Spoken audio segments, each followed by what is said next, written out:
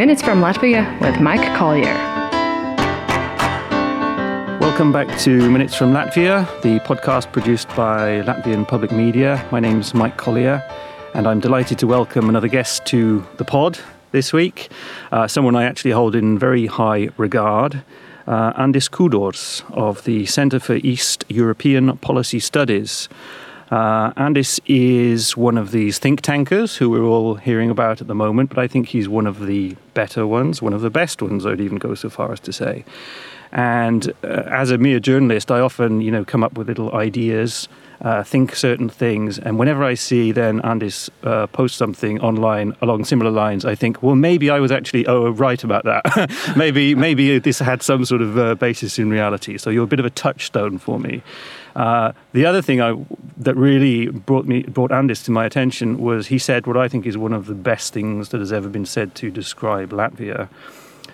During, I can't remember exactly what the discussion was, but he said that it was about minorities. And Andis, you said that Latvia was a society in which every part of society felt like it was part of a minority. Mm-hmm. Now, it's a very good quote, but I also think it's quite profoundly true, and it really helps to understand Latvia, to understand that, which a lot of people miss. So welcome to the booth. And if you could just tell us a little bit about your background and about the Centre for East European Policy Studies, please. Yeah, thank you for having me here, and thank you for kind words. Our Center for East European Policy Studies were established in 2006, and we saw that there is some kind of empty space in Russia's studies here in Latvia, because probably Latvians in that time considered themselves to be smart enough to understand what is going on in Russia without paying special attention to studying it, really. But we, as time is going, there is already 25 years we are in different countries. We have to really make good studies to understand what is motivation behind Russian activities. And one of our mission we can see is make some translation of what official Russia says and what it does, and what kind of meaning, what kind of motivation is behind it, because it's not really translation in linguistic sense, it's more semantic translation, because we know Russian language and we understand Russian culture, we are quite familiar with that, and sometimes we can see that in the Western world there is necessity to translation. There are so many good experts in the West, and I saw them also in Washington, D.C. I was Fulbright Scholar on the end of 2014 and beginning of 2015.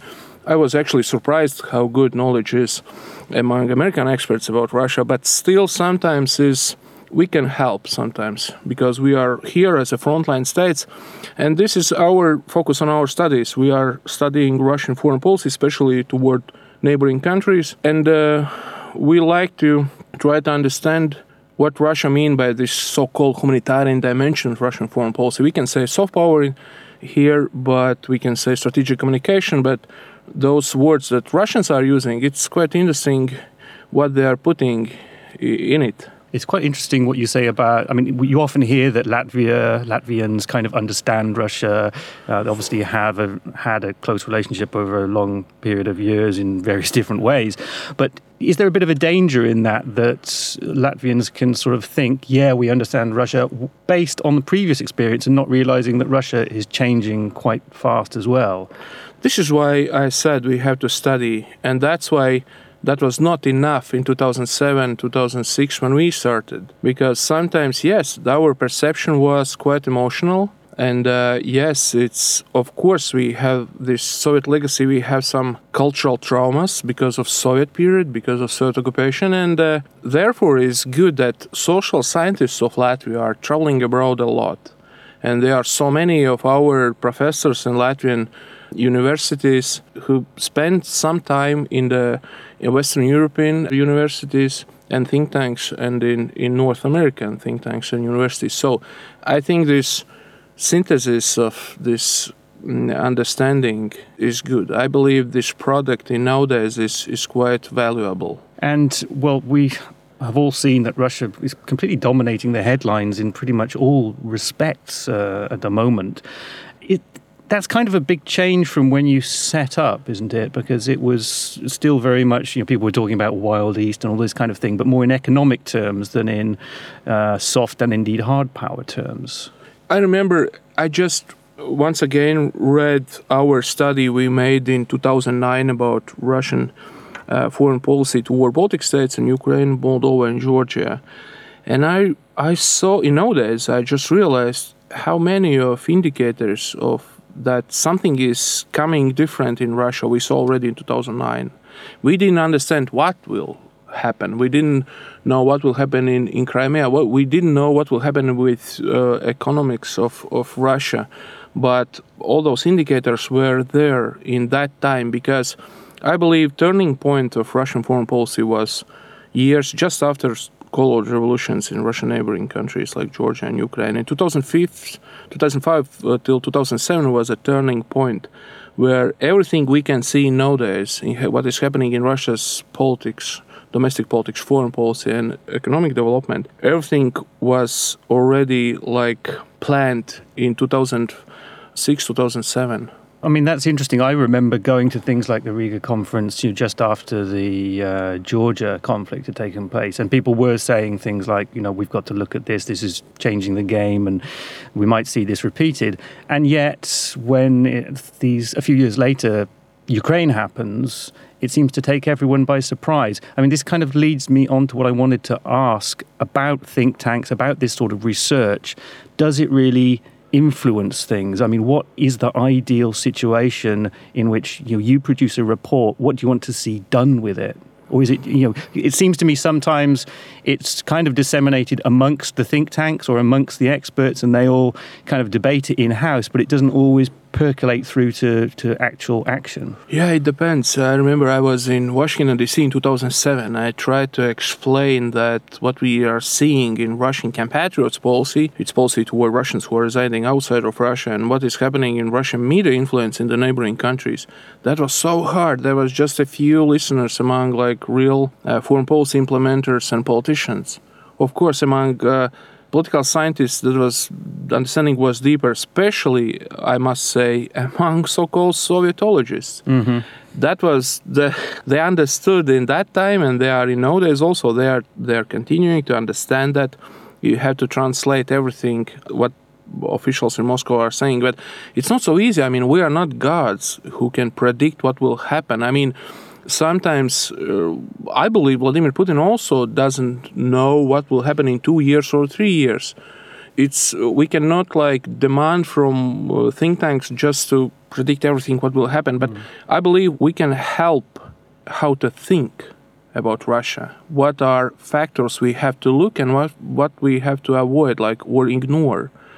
And I believe that my thesis is simple, that everything what Putin does is connected with simple purpose for domestic politics inside of Russia. That is to keep status quo of elite, Russian elite, political elite, which is connected with business elite, which is, I would call it one common elite. Those guys who are living around Vladimir Putin, who are billionaires, they are happy people. I believe they do not want Third World War. Why? They will be keen to lose everything they have. Where they will hiding? I don't know, in Venezuela, where? In Belarus, it's we're in China, it's in nowadays, this is good period of life for them. They need stability. What kind of stability? Tensions between Russia and the West. Otherwise, there will be no legitimacy of Vladimir Putin's regime inside of Russia. And I believe that this perspective to analyze what Putin does, not just inside of Russia, but also in regional policy and on the global level, is always connected with this one. And all values and civilization and narratives and Russia's orthodox fortress, etc., is just instrumentalization. It's just a tools for the political purposes. I mean, I tend to agree, and I think the media is culpable as well in forming this idea that there's this grand plan which has been set in stone for many years, and it seems that every commentator is keen to offer his psychological insights into what Putin's really thinking, whereas it's much easier to actually judge him by his actions and rather than try and second guess. And I'm glad you mentioned the words Third World War as well, rather than making me do it, because we've had quite a big... not exactly a controversy, but a lot of people talking this week about an article that came out in the US publication Foreign Policy, which had quite a sensationalist headline about the Third World War could start in Latvia, I think, and the writer was brandishing his credentials as having apparently predicted the conflict in Ukraine, and then his next prediction was that something similar was going to kick off in Latvia. Is there any credibility to this, or is it just a case of kind of going for a dramatic scenario because it's going to get the clicks? Yeah, I don't believe that Putin and his cycle of trust, I mean, those Slovakia and other persons who are near to his body, as Russians are saying, I mean, those are important, who can have access to body of President of Vladimir Putin. I mean, they can influence his thoughts and acts. I don't believe that they want to have real war against NATO, because if there is no, couldn't see war in Ukraine and annexation of Crimea, maybe that would be a more dangerous situation in nowadays in the Baltics. Now, after annexation of Crimea, we saw reaction from NATO countries. We saw reaction from Joe Biden, who recently visited Riga and said that fifth paragraph is still actual, and United States will support Baltic states in any cases. So in any situations, Barack Obama was in Tallinn, Angela Merkel was in Latvia. I mean, all those messages was strong and direct and simple that West will stand for the Baltic states.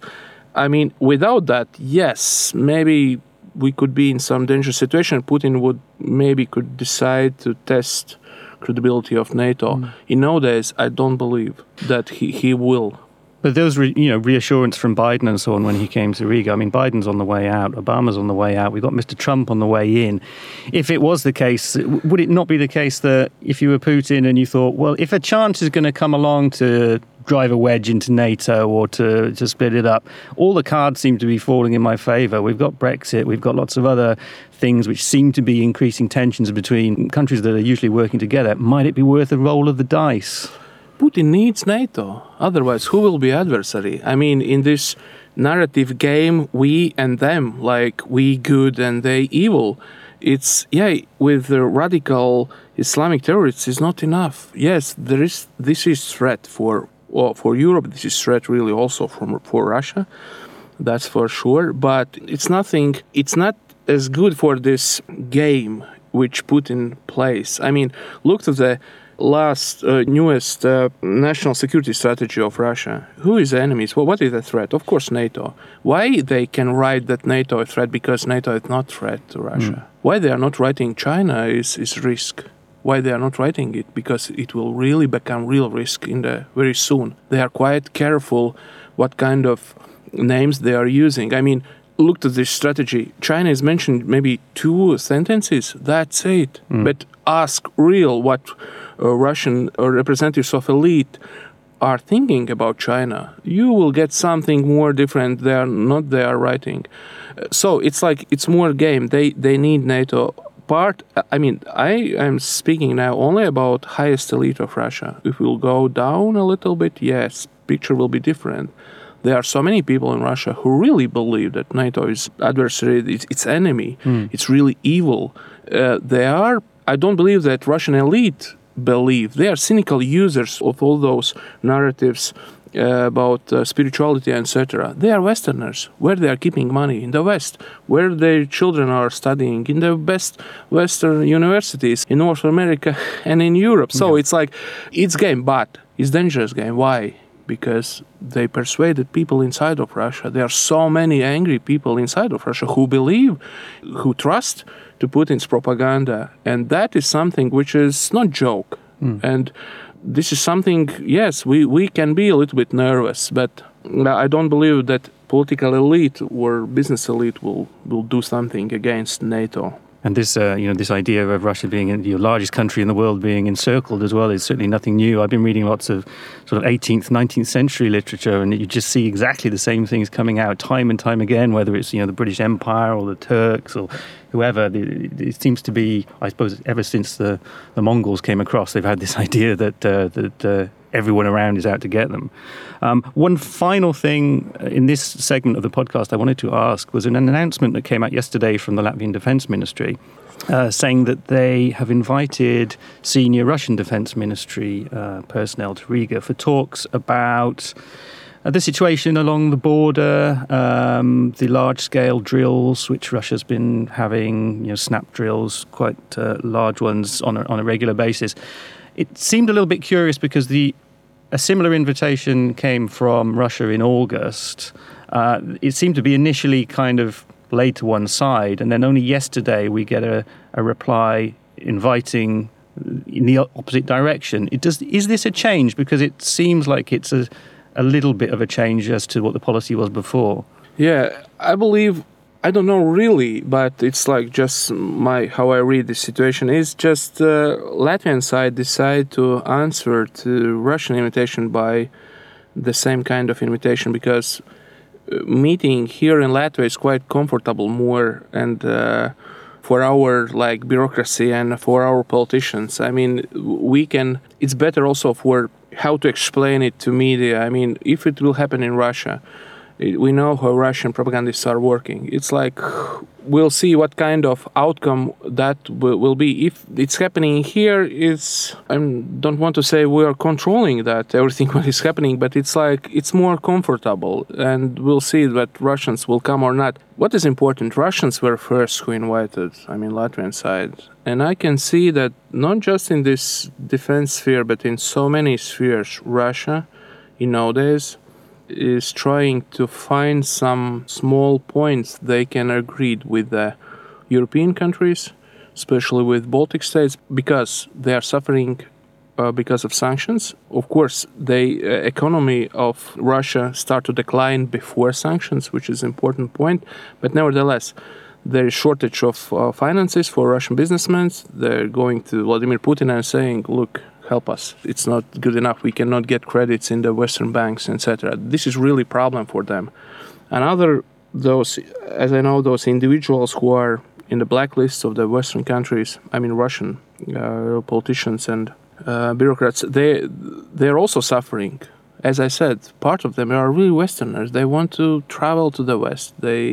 And now they are suffering. They are not saying it openly, but they don't like this situation that they cannot travel freely as they used to do in the West. So they're trying to, and also Trump phenomena. Russia is trying and will try to somehow soften this sanctions belt. And I'm looking to this invitation from the Russian military resource, all in this huge picture, that they are trying to soften something.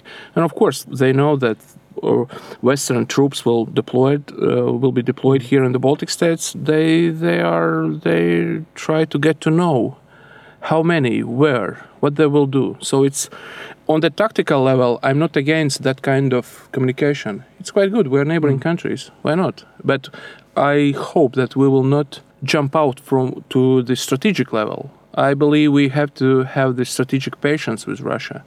And this is not time to really warm up our relations, because look to the Minsk agreements, look to what is happening in Syria and in Ukraine. This is not time yet. Do you think that if these sorts of talks do take place, it would be a better idea if maybe all three Baltic states, and maybe Poland as well, all of which share borders with Russia, all get together and present a united front rather than dealing one-on-one? Yes, I strongly believe, I agree with you. It would be better, and this is old style of Russian diplomacy. Always start with one and improve relations with one and worsen with another. Mm-hmm. It's old story, but it works, unfortunately, in the Baltic states. And I would like to see, yes, it would be better to speak together. Great. Well, we'll bring the first half of the podcast to a close with that, and we're back after this message talking about Ukraine, lessons that we can learn from there, particularly with regard to the media.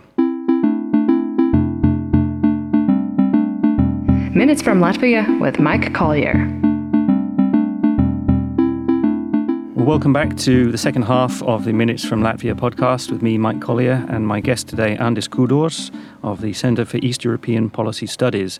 I know that the Centre has done quite a lot of research on what's happened in Ukraine, what's happening in Ukraine, particularly with regard to Russia's info war, attempts to exert influence and power in various other ways.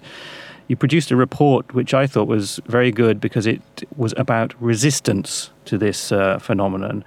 And that's a word that I haven't really seen used. Usually we're talking about soft power or propaganda, but actually resistance carries with it the idea that you're doing something about it, that you're aware of it and you're reacting without necessarily resorting to counter-propaganda. What do you think are the lessons that we can take from Ukraine as it stands at the moment? We have to understand that Ukraine is really in different situation than we are. Why? Because if you are in a situation of real war, even if it's located in some small areas, if you look to the big Ukraine, I can say small. For Latvia, that would be huge areas, of real war activities.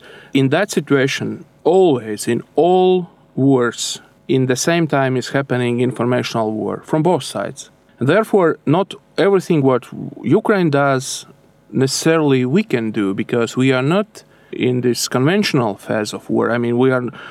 There are so many informational attacks and informational campaigns against Baltic states. They're continuing. They started it even before annexation of Crimea. We saw it. But still, what I like in Ukraine, they are quite active. They have several, let's call them centers of resistance who are working with this propaganda, who are trying to explain to larger society inside of Ukraine and outside Ukraine what Russia does, what kind of methods they are using. And one of the strong narrative Russia is using against Ukraine as well as against Baltic states, especially against Latvia and Estonia, is fascism narrative, or rebirth of Nazism in the Baltic states and in Ukraine, which works with the aim to get effective reaction. That means emotional reaction. And this is just naturally that, especially inside of Russia and also outside of Russia in the neighboring countries where are so many so-called Russian speakers who had relatives like grandfathers who died during Second World War, it's just naturally for them to feel it very personal. Yeah. And this is what Russian propagandists are using. They are using this emotional. The simple idea is, if you are saying to a larger audience in Russia, they are Nazis outside somewhere, they are still alive. It's for Russians, average Russians' reaction will be, how? We defeat Nazism during Second World War. Let's kill those. And therefore, this is way also how to recruit voluntaries or to encourage people to make demand to their own authorities to send troops, for example. So it works. Maybe it would not work in other places in Europe, but in those places in so-called post-Soviet area, it is one of the strong instruments. And what's the best way to counter this message without lapsing into counter-propaganda? Is it simply to do things like encourage, ordinary Russians to come here for holidays and things? As well. I've spoken to people who say quite surprised that they're not beaten up in the streets, when they come here, and it's actually quite pleasant. Yeah, I know Russians personally who came here with stereotypes, well-educated Russians, liberal-minded, pro-democracy-minded people who came here with that kind of stereotypes. They are afraid to speak Russian openly on the streets. Yeah. That was so surprising for me.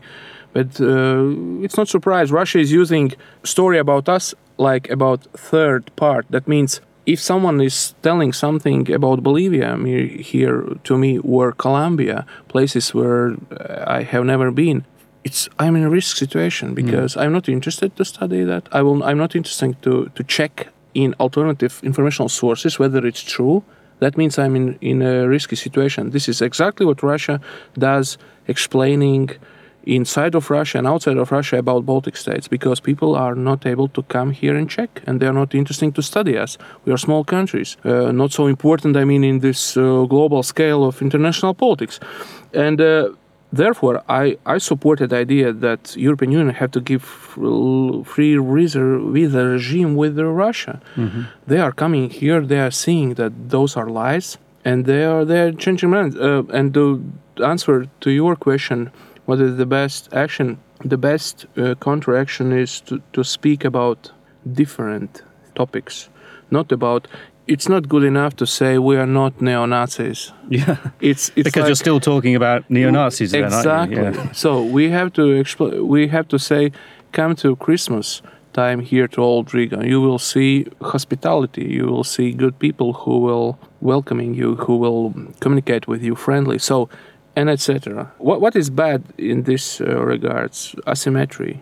Baltic states do not have enough resources to implement huge programs of public diplomacy. But we have to. I believe in future we will speak about it more in Latvia, about public diplomacy, about building bridges of trust with other nations. Well, and also media here doesn't really have nearly enough resources to compete like for like with Russian media. But do you think we should be spending a bit more on Russian media here in Latvia to show that, well, you can be an ethnic Russian, you can live in a country with democracy, and you can have a business, you can do all these things, you have a right to citizenship if you take it up, yes. And kind of use as a model of civilization, as it were. Yes.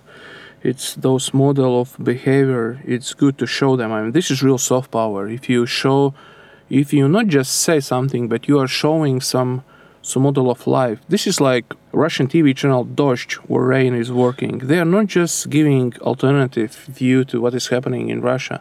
They are showing like different style of life. I mean, it's a different mindset, isn't it? Yeah, and that is something. I mean, that is better than just to say, no, you are wrong.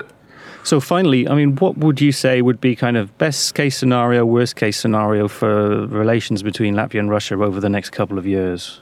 We are in so-called cold peace. Probably Estonians use this notion to describe relations between Estonia and Russia. So we are in some kind of stability. Latvian foreign policy is not anymore like something different from EU foreign policy, which is good.